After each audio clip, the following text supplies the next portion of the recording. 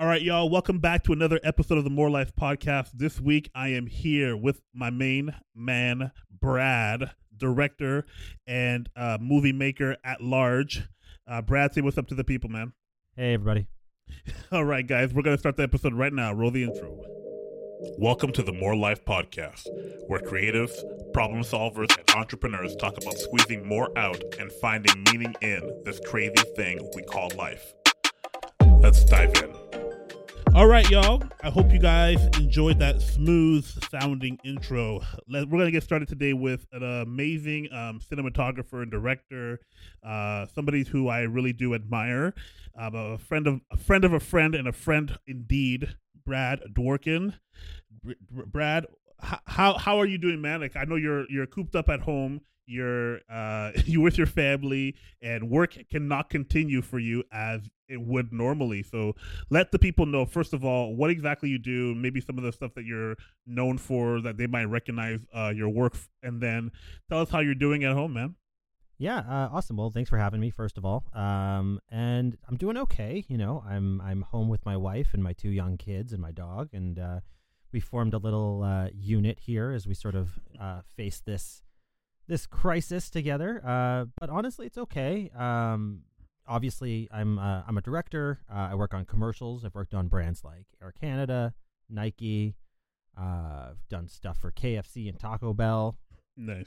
The Taco Bell one was cool. I remember that. The Doritos blasted taco. Yeah, that was mine to handle. The job I finished just before everything shut down was a cookie commercial that's going to be coming out soon. So at least I have something to look forward to there. But basically, nothing is filming right now at all. Oh my gosh. That's how everything happened. I try not to make content that's like super dated, but because this pandemic thing is happening for such a long period of time, we have to address the whole coronavirus thing. And I didn't realize how serious it was, or it didn't become real to me until everything started happening on that Wednesday evening, where Rudy Gobert from the NBA player got sick, and Tom Hanks, and then the NBA shut down the entire league, and it all happened in the course of like half an hour. And I was like, oh, this is no joke. You know, the fact that sports ended and the fact that the Raptors didn't finish playing. And then I saw on social media, you mentioned that you had a spot that you guys had filmed for a brand that was going to be playing during the Raptors in, I guess, the upcoming months. And that also has now been canceled, right? So it affected everybody. We did a spot for Dove Men Skincare, and it was all about how people are fans of the Raptors, and they use watching the Raptors game to get together as a family and spend time together. And of course, no one is getting together and watching. Well, maybe they're watching last year's games, but they're not watching. Yeah, they're not watching Raptors games. No, not at all. And probably at this point, I think most parents have had all the family time they can handle. Yeah, no joke. Yeah, I'm teaching my kids French. Like, it's not.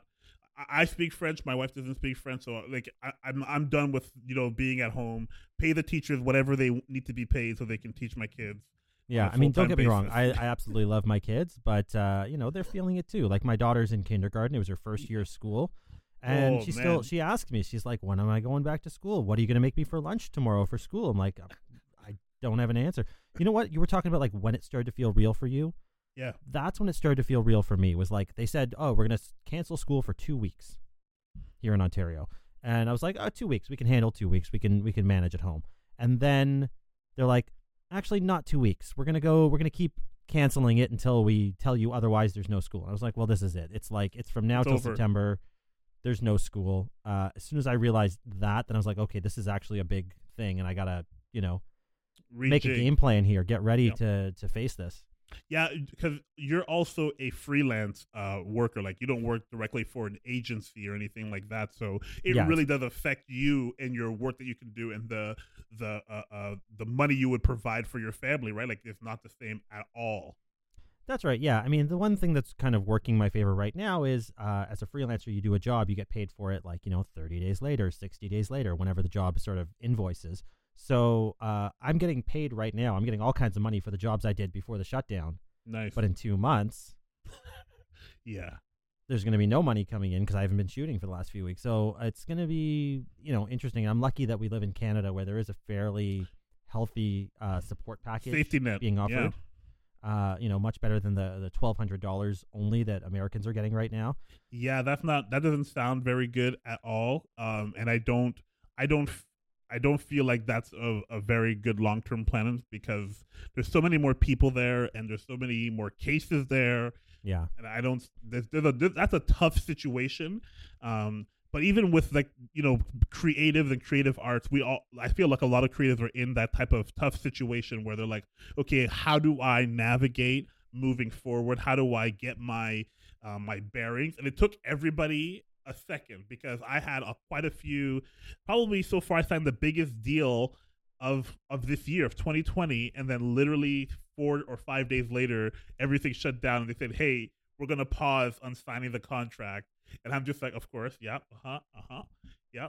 Everything is like pausing, and then just now, like literally last week, I started to see some clients of mine saying, "Hey, we're realizing this is a longer stint, so we're gonna keep going with some of the projects because we have to just adjust to what's happening, and we're just gonna pivot the approach, and we're gonna keep going." For a hot minute there, like a month and a half, people were just like, "Pump the brakes. We're not doing anything anymore." Yeah, I mean, we people sort of figured they could wait it out. They're like, if we just like pause and maybe we could do a commercial with stock footage or something, then everything will be okay. And I think now we're at the point where they're going like, oh, we have to figure out a way. Like I'm getting phone calls for things like, oh, we're going to record Zoom calls and then we're going to like crash them with some kind of crazy stunt or activation or like, crazy things. I had a call. I don't know if I'm allowed to. I guess I can talk about it because I didn't take the job, so whatever. Right. Campbell Soup is getting everybody to like film their own families. They're like literally calling up cinematographers and going, "Do you have a camera at home? Can you just shoot some footage of your family eating soup and send it to us?"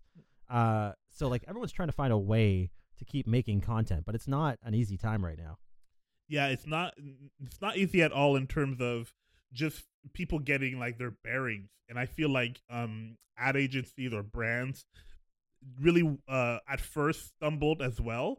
So like what I mean by that is people have posted parodies of how to film a coronavirus commercial, and you can see it happen repeat. Like it's like a formula where they show empty areas and somber music, and then they show like the hopeful people close up of their faces and people gathering together, and it's you get that nice that like close crop voice that's just like family, exactly, togetherness.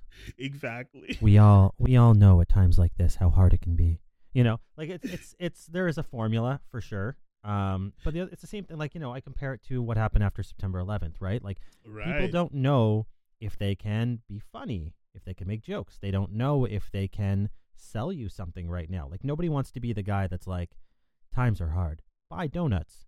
So they're all trying to basically, instead of trying to sell you a product, all the commercials are basically shifted to, I'm going to sell you the brand and tell you that the brand cares.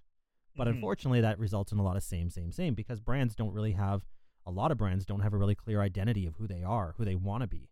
That's really good, actually. And when you get tested in that, I feel like identity is one of the most important things for oneself, and also if you're a brand, if you're a company. Like knowing who you are can help you identify what you don't want to be. And so sometimes you can see like, oh, I don't want to be like what I see there. We're going to lean on our own core values or our own morals. And that's what's going to guide us through a turbulent time. And I feel like, even with creatives and with brands, they have to work hard at keeping that ship level while at the same time, you have to leave room to adapt. And that's kind of like a benefit that creative people have. Like even for yourself, once this whole pandemic thing kind of finishes, there's going to be an opportunity for you to realize and kind of decide, okay, how am I going to change my approach in getting work and building up my team and doing the jobs that I'm assigned to do. Like, I don't know, do you have a regular called upon people that you call on when you have certain gigs? Like in terms of crew that I work with? Yeah, like a crew. And collaborators? Yeah, I mean, I have my usual people, depending on what kind of job it is and what sort of the requirements are of it. I think over time you build up a community, and especially there's a great community of freelancers out there, people who want their independence but want to be, that you can call upon for things. Yeah. But I think that, the opportunities I think right now are learning, expanding your skill set, trying new things, trying things that a client or a company would never give you the opportunity to do. Try and do that. Do something outside of your wheelhouse. Right. I think that's a big part of it. And I also think there's an opportunity outside of the work that I do, a lot of it being commercials, but I also do documentaries and I do short films and projects like that. And there have been a number of opportunities that have come up where they're saying, look, everyone's at home and they want something to be hopeful about. And so they're creating opportunities for people to write scripted content or make documentaries or make podcasts. I think that we're going to be looking for content because we're all kind of in this place where we're stuck at home and we need something, And I've already heard, I think I heard that Genji Cohen, the showrunner, creator of Orange is the New Black. Okay, yeah. She's already working on an anthology series about people stuck in quarantine during coronavirus. First of all, the internet never loses, and you know what? Creative people are always on top.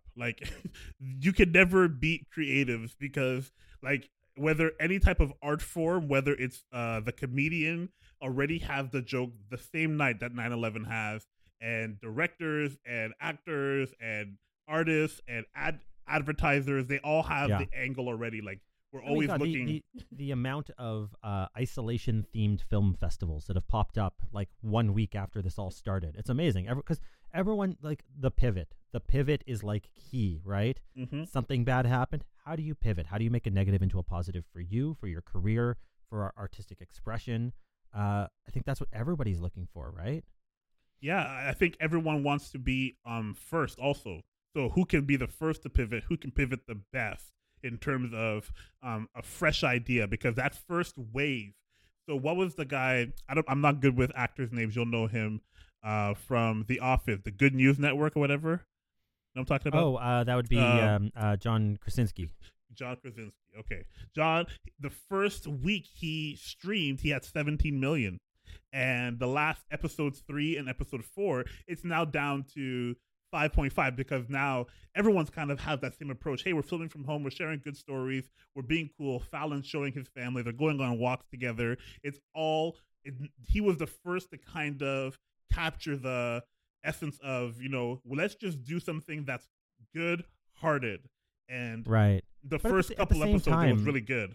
At the same time, not to be the cynic who works in advertising, but I am, he nailed it those first couple of episodes, and then very shortly thereafter, you started to see brand involvement. You started to see companies creating content specifically targeting to get it onto John Krasinski's YouTube show. And I mean, it's the kind of stuff where they would have been paying to get it on Jimmy Fallon, or Kimmel or whatever. One of the Jimmys, basically. Why are there so many Jimmys in late night? Anyway, I don't know. Poor Conan.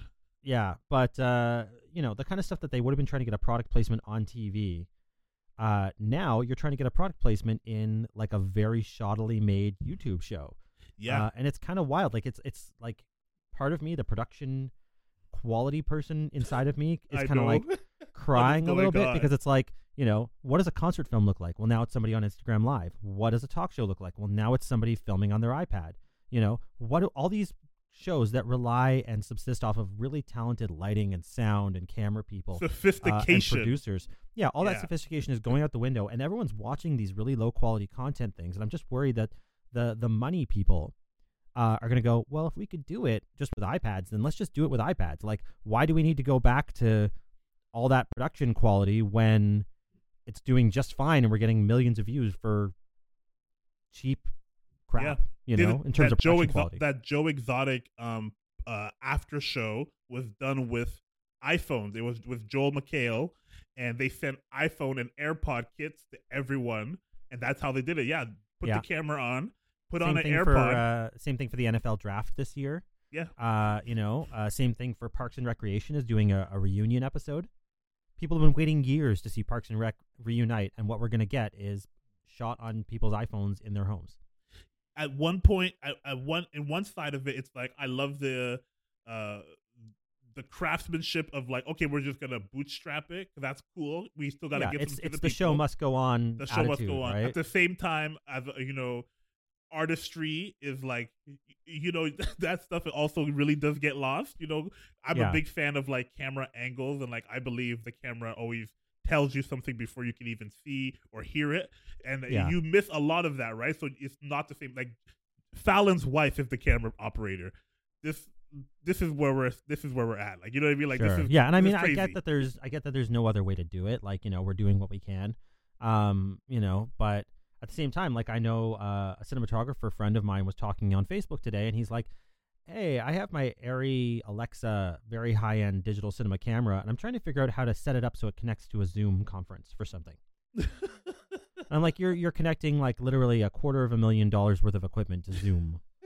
And it just kind of like hurts because it's like that's not what they trained for. That's not what they dream of doing. We're all just trying to kind of find a way to get through it and keep making, because if we don't make something, after a month goes by, we start to wither. Basically, creative people, I find, we can't not be making something because it's how we. For sure. It's how we interpret the world, right? It's how we react to what's going on around us, and we absolutely need to be processing the nonstop thoughts in our head right now. You gotta you have to let it out somehow in some way. And there has been some pretty decent quarantine content. Yeah, I mean, if you're not a really creative person, you bake sourdough all day long, and I've seen a lot of that. Everyone's obsessed with their sourdough starters. But if you are a creative person, you write a script. You're working on something, even if it doesn't end up being anything. It's just a way to process your thoughts, right? 100%. I've been doing a lot of live streams. I was doing them on YouTube. I did my first one on Facebook yesterday. I'm just trying to do as much. I feel like there's two ways to think of it, and this is the business side of me. It's like either we hunker down and we wait and we see like, okay, what are we going to do?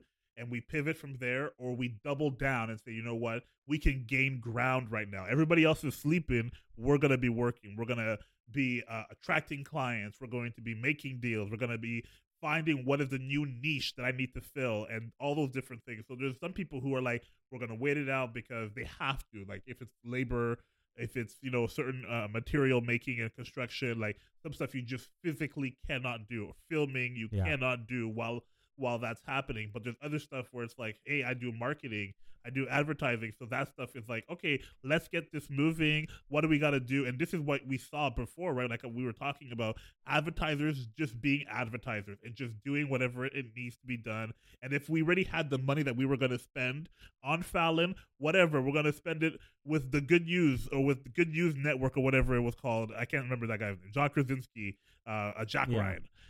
And, it's going to get Jack spent. Ryan. Jack Ryan. Or Jim, rather. It's just a matter of... you got to pick his iconic role, Jack Ryan, on Amazon Prime. Not Jim from The Office, the show that literally everyone on the planet watched. That's fine. Is it wrong to... I don't want to alienate half of my audience, but I haven't seen it yet. The guy from A Quiet Place, that guy. Oh, my gosh. His wife is Emily Blunt? Yes. Oh, there you go. You know his wife. Okay, I know his wife. Don't ask me what she's been in. I don't know what she's in. Well, she was also in A Quiet Place, but beyond that, I haven't seen A Quiet Place. She Mary Poppins? I think she was Mary Poppins. Oh, right. Okay, now I know who she is. I knew the name, but I didn't know what she looked like. Go. Listen, I love movies, but I rarely get a chance to actually watch all the movies. I have like a list in my note app, and that's life as a parent, right? There you go.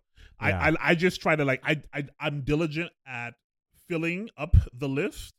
I watch maybe 4, 5, maybe 6 movies a year, and that's kind of like that's it. I'm like, all right, I guess that's it, man. I'm just gonna keep adding to the list. I guess I'll wait till this stuff is on Netflix. Now, watching only 5 or 6 movies in a year, do you worry that that's kind of limiting you to the biggest, baddest hits, like the biggest blow you to the back of your seat blockbusters? I'm not attracted to that. I like stuff that's like I tell people the way I explain it is like I'm a very happy person, and I come off very happy, and I love to engage with people that way. But to balance that, the other side of me is I like to watch dramatic, sad movies more than anything, like more than a comedy or like an action. And like if it's a thriller, if it's a drama, if it's a documentary, then okay, that interests me more than the I don't know what the big. See, I wouldn't even know what the big movie is. Like the only big movie I'll watch is like James Bond. If it comes out, like I want to see that in the theater. And other than that, it's probably not gonna. I don't care. Fair enough. Yeah, I mean, that's a real problem, right? Like, everyone's just going and watching like the big Marvel stuff, and those those smaller little indie films are not getting the attention. But that might be one of the good consequences of this whole coronavirus thing. Is Very true. you can't make a movie with 300 people on set right now. Just can't be done. It's not going to happen for a long time. But you can make a sweet little indie film about 2 or 3 people hanging out in an apartment somewhere. And probably a lot of those are going to be bad, but there might be some that are really amazing. You know, That's we might the get some diamonds in the rough and kind of revitalize the indie mumblecore kind of film movement, right? Indie films is like vintage clothing. You got to dig, but when you find something cool, everyone's going to ask you about it. You're going to be like, yeah, I know this is dope. I already know it's good. It's really, really cool. This is a great, and you can put people on, and trends happen that way because of independent films that were bold enough, and those production houses that are risky enough to say, listen, we're going to give you the cash to do it. That I feel is valuable to the whole ecosystem. I'm just super interested as a fan of the stuff, as a content consumer, how this all is going to play out, because you have these ginormous studio lots in Hollywood, and like it's like Hollywood and the banks run the world. You know what I mean? Like, right. So it's like if they're shut down legit, and even Hollywood, like I expected what the banks did to happen, right? The bank's basically like, sure, we'll loan you money, but we're not like changing any of, like, if you owe money on your mortgage, we'll cut it down. You can pause it, but all that interest is still accumulated. You still owe us all that money. You know what I mean? Yeah. That's what I expect the movie industry to somehow figure out a way to do, is to kind of makeshift the industry, the whole economy. But if they're shut down, I'm like, what's the landscape going to be like in total? Especially when we talk about like these big names are now basically metamorphosing into YouTubers. Like, you know what I mean? Right. Like, yeah. That's kind of crazy to think about. Like, ABC is letting Kimmel just roll around it with an iPad taped to his car, and he's driving. Like, that stuff is wild to see. Yeah.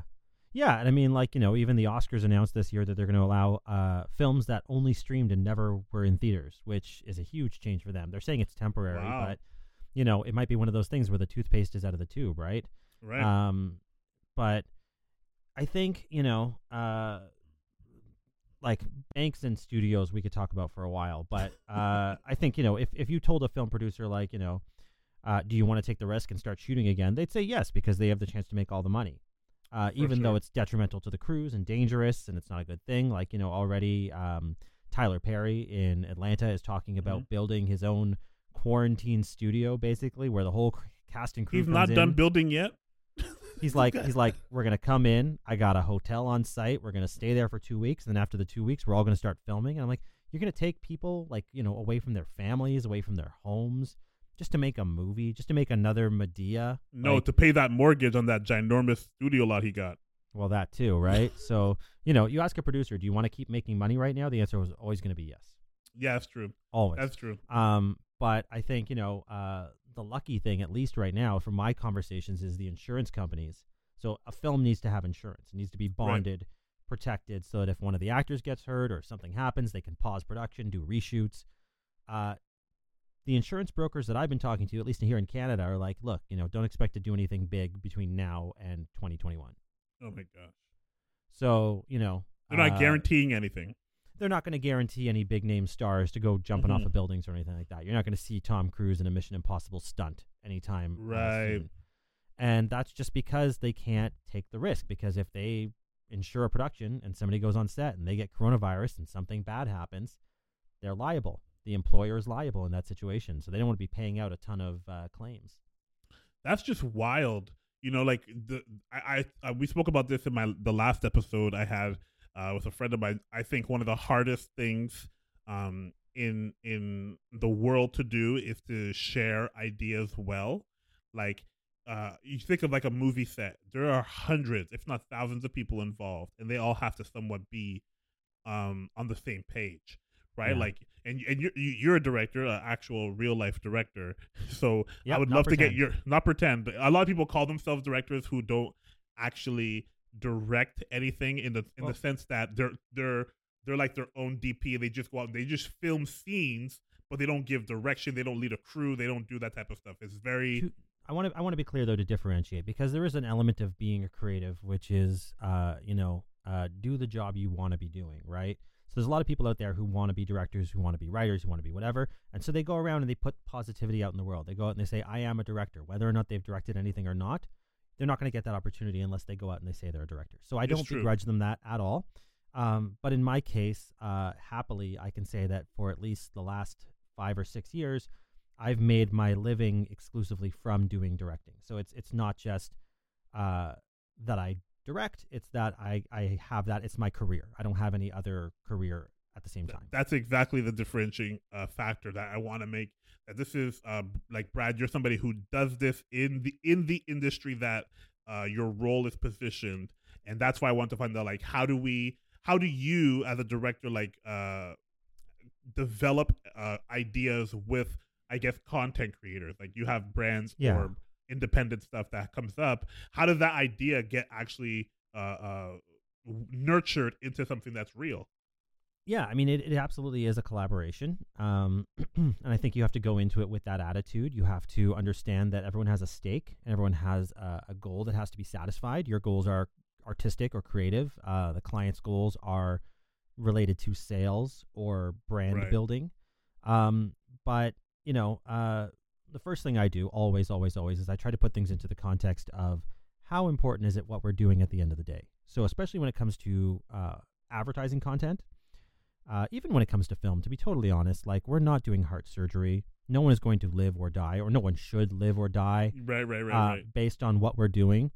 So when people get really stressed out, when it's high stakes, when it's, late nights and schedules are going long, I try to just remind everybody that, like, what we're doing is entertainment, it's culture, it's in addition to the necessities of life, and no, we should be having a good time. If you're not having a good time, that's a problem, and that's really important on my sets.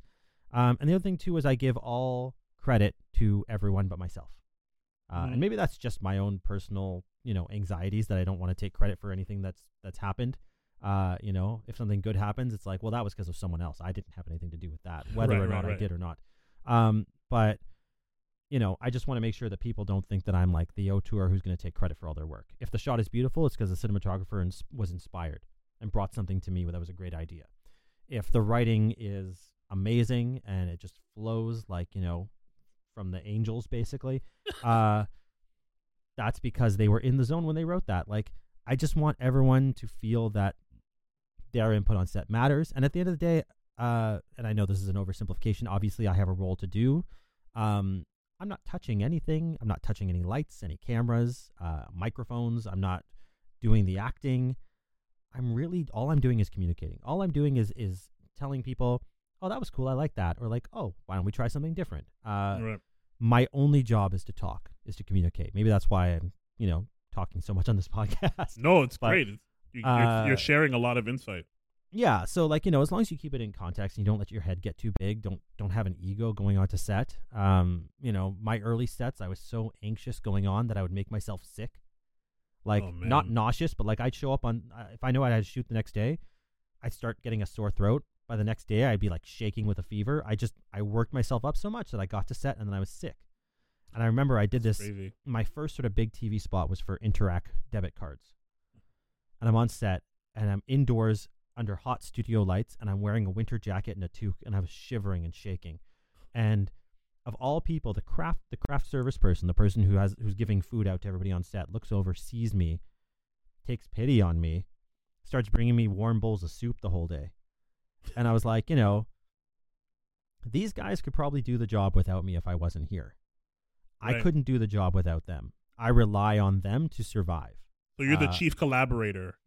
I'm the chief collaborator. I'm the arbiter of taste, right? Arbiter of taste. I like that. Yeah, like, I'm the one who has the whole project in their head at any given time. A cinematographer can always line up a pretty shot.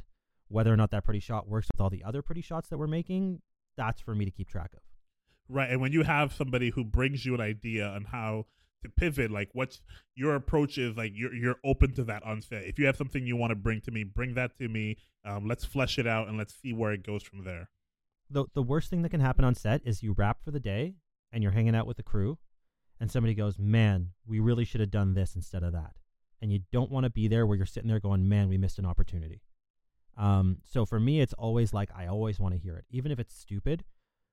Sometimes the stupid idea gets you to the good idea.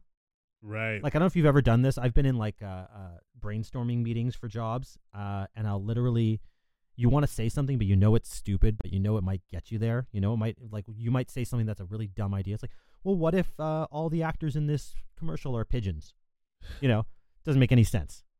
But by saying that, somebody would go like, pigeons, feathers, maybe they can have hats with feathers, and like maybe that is a good idea. Right. You know, that's an absurd example, but you know, never be afraid to say the idea, even if it's dumb, because the dumb idea can get you to the great idea. And sometimes you just have to get it out.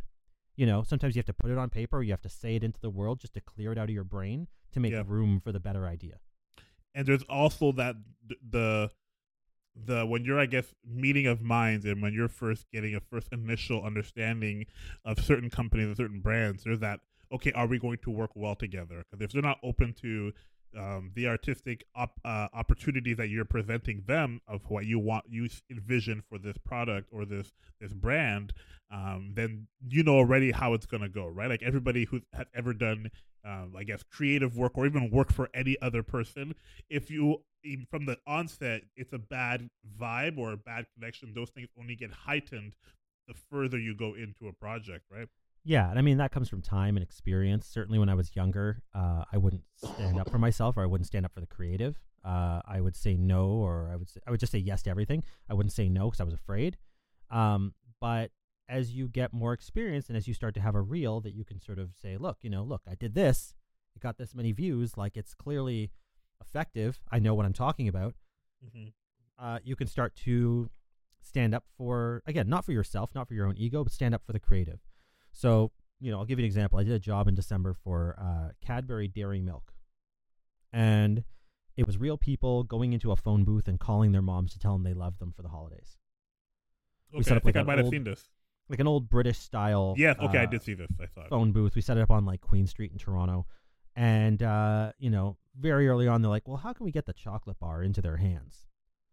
And I'm like, the last thing that you're going to want is, this touching moment. I love you, Mom. I miss you. Happy holidays. I wish I was there with you. And then right after that, they pick up a Dairy Milk bar and hold it towards the camera, and you see the logo. You know what I mean?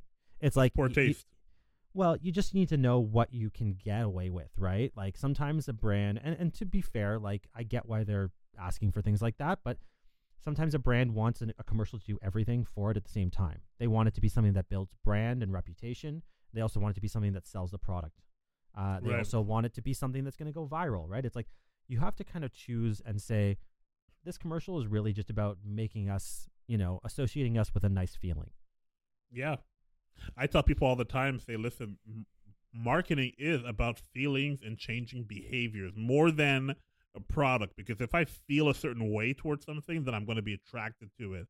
And if I'm attracted to it, then my behavior then is adjusted, like I then to start doing more research on it. Should I buy it? And what do I need to do to have it inside of my life? Even if it's just, a chocolate bar, even if it's just a chocolate bar. Well, but like, if you're like, oh, that's the chocolate bar that cares about people and their families, and coming together, then that, like, okay, there's a fantastic book. It's called Free Culture. It's by an author named Lawrence Lessig. We'll put the link in the description. Awesome. Podcasts.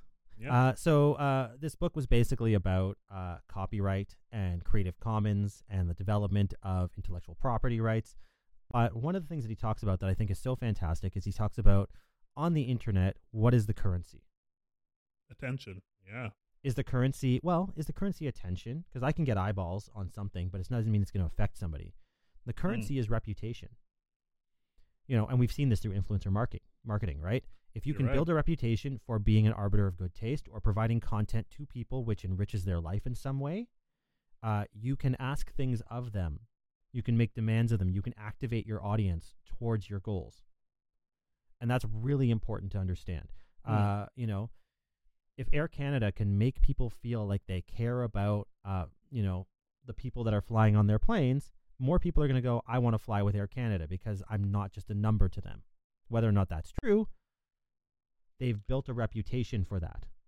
Yeah, I think what I initially said was attention, and I think that's very cold right? Like it's something that's like, yeah, of course you want attention, especially on the internet, eyeballs.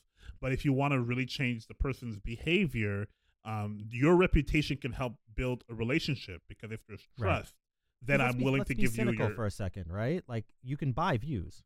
I can buy 1 million views on my video. True. It can be done in dark, shady corners of the internet. But what you cannot buy is actual engagement. You cannot buy actually having something to say to people that's going to make them want to reach out and respond and share and want to be part of a conversation with the brand. Right. And that comes from knowing who you are as a brand. That comes from like really understanding what are those values that we are going to position ourselves with, what's really our signature product or service that we really help solve problems for our audience, right? That's where you can really build that reputation. Oh, those are the people who, and then it's like, okay, yeah, that makes sense. If you want to get, whatever it is, your HVAC fixed, then you better call Reliance. You know what I mean? Like it's one of those things where it's like, oh yeah, it seems so simple. Like back in the day, we used to always make fun of those people that had like their photos on like a bus bench, like a realtor or whatever. Yeah. And then, but really, when you want to sell your house, you always remember that person's name. They've built that reputation in that part of town where it's like, oh, if you want to sell your house, you got to talk to so and so because they're everywhere, right? Like they're right. But you know what? That was the old world, right? That was the old world with the old channels. With the way to advertise back in the day was like you put yourself on a bus bench, or you put yourself on the radio, you put yourself on TV, right? The new channels are content, are branded content, are things that come up in your feed that you actually want to watch, you actually want to share. We've all learned to ignore banner ads, right? Oh, 100%. Look, I think the perfect example of this is Vice. Whatever you think of Vice and their, somewhat sometimes sketchy business practices. Fallacious. Yeah, Vice has it nailed in terms of reputation, right? They've built a reputation that brands want to attach themselves to, so they can make branded content for any brand whatsoever, and it doesn't even have to feel like their content. Like they made a series about youth financial health, paid for by a major bank, but like it's nothing like a bank would ever do. It was super edgy. It was super weird. It was like Vice's signature style. Yep. But if you have that reputation that brands want to be a part of, they will trade their brand for yours. They will basically borrow your brand to give themselves credibility. That's very interesting. That's very interesting. Like brands taking on the creator's persona almost to say, listen, you have an audience or reputation that's untapped to our regular audience or reputation, and we want to like basically cross-pollinate those two things to see how can we further the brand, and B, who can be new to us through your medium and through your approach to this project. Yeah, I mean, I had an opportunity to do a piece of branded content for A&W Hamburgers. We did a 3-episode docuseries interviewing chefs from restaurants, high-end restaurants, Canoe in Toronto and Antler, and we visited a farm where they grow cows that have nothing to do with A&W. We went to an orchard where they grow peaches. Nothing. There was never a shot of a burger head to toe in this entire thing. But at the front, it said A&W presents. Why is that valuable? Very interesting. Because at the end of the day, it's saying A&W is a brand that cares about where ingredients come from. It cares about the quality of ingredients. It cares about how the ingredients are prepared. And even if you don't actually see A&W product in the whole series, you have an understanding that A&W means quality. And that's what brands, I think, chase more. I think that's more valuable to a brand than to have like 10 spots, on primetime television. That's going to be talking about hamburgers and that guy that goes around giving people free burgers. Well, I mean, you tune it out, don't you? You go get a snack, you go to the bathroom, or if you have a TiVo, you skip it. I mean, They literally invent a box that allows you to skip commercials. I know. The thing that I make my living doing. I'm sorry, Brad. If people had a choice, if you said to people like, "Hey, do you want commercials in the world or do you want not commercials? Do you want to see billboards when you go outside? Do you want to see no billboards?" What do you think people are going to say? Absolutely no. Don't give me any commercials ever. No.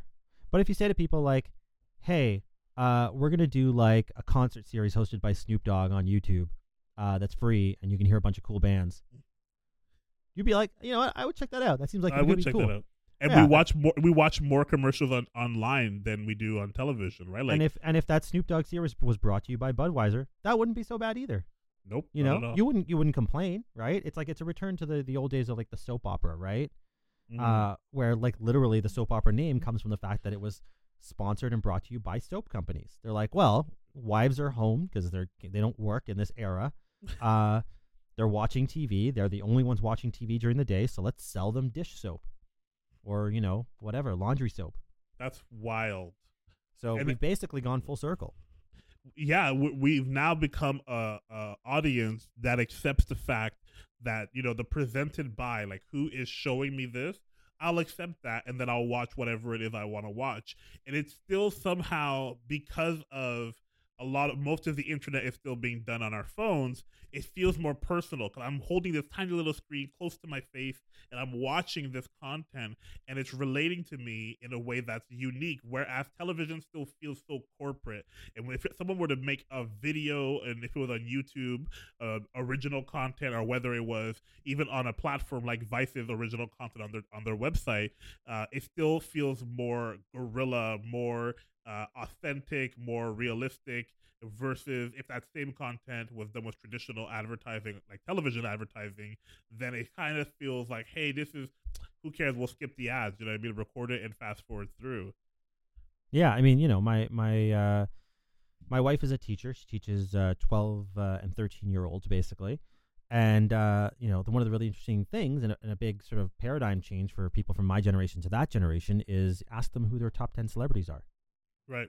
And they're not going to tell you movie stars. They're not going to tell you TV stars. David Dobrik, come on. They're going to start naming YouTubers. Yeah, and TikTokers. Twitch streamers, you know, and TikTokers. That's the reality for them, and that's the way things are going to be. And like even Jeffrey Katzenberg, formerly of DreamWorks, has launched his own streaming service now called Quibi.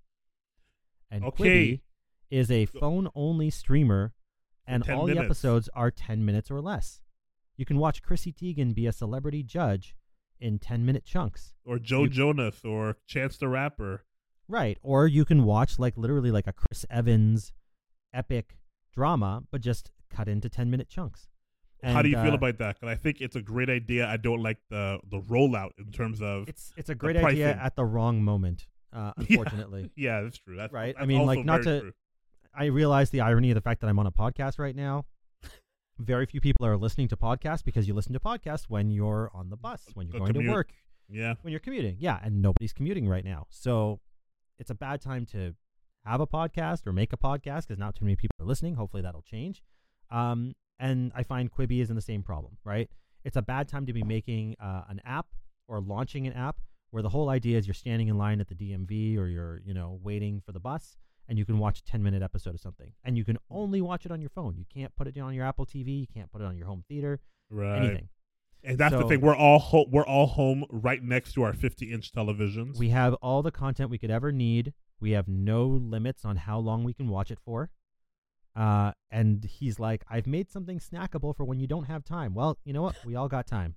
we're loaded with time right now. That's not a concern that we're really concerned about. I think it's a clever idea. I think it borrows on the idea of the web series, which obviously has been very successful. Yeah. I just think it's an idea at the wrong moment. I would love to see more innovation like that in terms of approach to different mediums. Like, I like that it's more than just like, you know, the average five minute thing. I like that it's 10 minutes. I would love to see something, you know, more cinematic, but in that 20 to 30 minute range as well. Like, we get television shows, and the better, like, I love dramas, like, or thrillers or stuff like that. The better cinematic stuff is always like hour long. Like, it's harder to find like the shorter stuff. I mean, here's what I'm excited about the 10-minute format is right now what they're doing is just taking like basically feature films and cutting them up into 10-minute chunks. They're not really designing for 10 minutes. In TV, in 22 minutes, we know there's a 3-act structure. In a 44-minute show, we know there's a structure. There's an act structure for longer content. I think we don't have the language yet for 10-minute content storytelling. I think we're developing it. I think it's interesting to see someone's going to knock it out of the park. Right now, we're just kind of like, traipsing around blind trying to figure it out. Someone is going to nail that content and make that thing where it's like 3 minutes an episode, but oh my God, is it captivating. Like it really manages to do something in those 3, 5, 10 minutes. From a storytelling standpoint, as a filmmaker, that's what I'm really interested in. Right. I wrote a series for a web series that didn't end up going forward, but every episode was about 6 or 7 minutes. And trying to find a way to tell a story that was serialized, that continued each episode, but was also self-contained in those 6 or 7 minutes is extremely challenging. Right. Because they have to be self-contained, and it can't. You can't be a ginormous cliffhanger or no real arc within each episode. There has to be something that happens or some type of conflict that happens for the story to keep moving forward. Right. You have to have a problem, like a micro problem, and a macro problem that goes across the whole season. A micro problem, the problem gets resolved, and you have to have some kind of little hook that's going to make you come back for the next episode. And you have to see the character grow in some way or transform in some way. That's right. And I mean, if you look at like normal 22-minute television, you could have, 5 minutes that's literally just spent on character development and no plot is happening. So it's like, how do you balance that out? How do you get everything you need to know about the character tucked away in that plot in a way that's really economical? I do think it's going to be interesting to see if that format does take off and we start to find a writing sort of methodology that we all kind of follow that helps us get through that shorter episode. Yeah. Brad, I could talk to you all day long about so many different things. Before we go, I want to get your advice, your opinion for younger creatives, younger filmmakers. You already gave some amazing advice, talking about putting that energy into the world. And if you are a content creator, if you are a filmmaker, and even if you're not doing it as of yet, call yourself that. But I feel like there's a lot of young people, and their immediate approach is to think about YouTube and to think about social or that type of content. And what type of advice would you give people that are like, who love movies, who love producing stuff, and they have ideas? Is it just write as many ideas as you can? How should they move forward to get themselves from here to there? I mean, I think that the only way to make it is to make it, and that's maybe cryptic, but I'll try to explain it. Which is, there's a lot of people out there who are writing stuff that they never make. It goes into a drawer, and part of that is self-doubt, and part of that is fear of failure, and you need to understand that it's okay to put something out there that is less than perfect, something that may fail, something that you will learn from, right? I think that, technology sector has nailed this, which is like fail faster. That's their slogan, right? Make something. If it doesn't work, get it out there. It fails, try something else. Google. How many things from Google have failed over the years? Google Wave. Remember that? Oh, nobody's using Google Wave anymore. So they get that. The film industry is unfortunately very risk averse, but we have an opportunity now through YouTube and the fact that, the means of creation, the tools to create are more accessible than ever. Like when I started cutting stuff, I was using 2 VHS tape players and hitting pause and record. It was a whole different world. Now you can make something. It gives you a chance to try and tell stories and put it out into the world. And if it sucks, that's okay, because you're going to get to make another thing. How many filmmakers, their first films were genius? We compare, the way someone put it to me is like, we are comparing the highlight reels of other creatives to our raw footage. Right. You know what I mean? We're comparing their final cut to our raw footage. And I don't mean literally raw footage. I mean like the raw footage of our life. Like every project that we do, good or bad, we are considering. But when we're looking at the people we idolize, we're only looking at the good. We're only looking at those films that won the Oscar or really nailed it.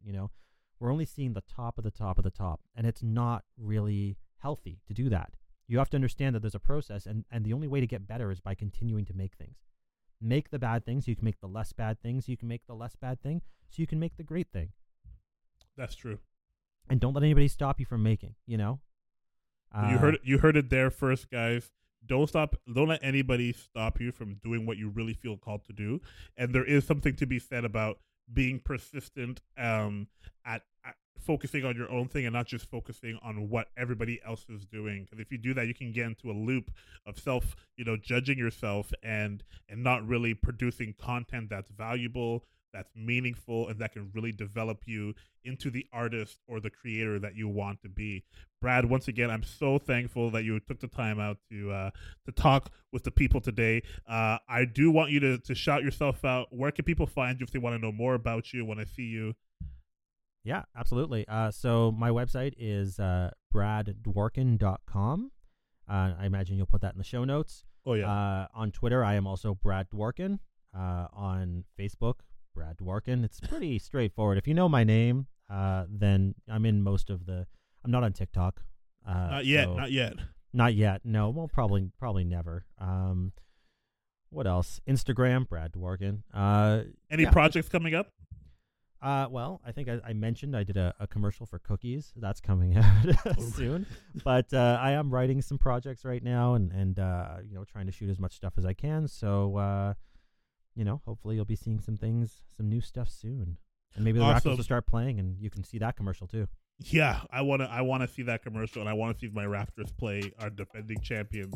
We are champions for another year. We're champions for another year. Not so bad. No, there's a silver lining there in this whole pandemic.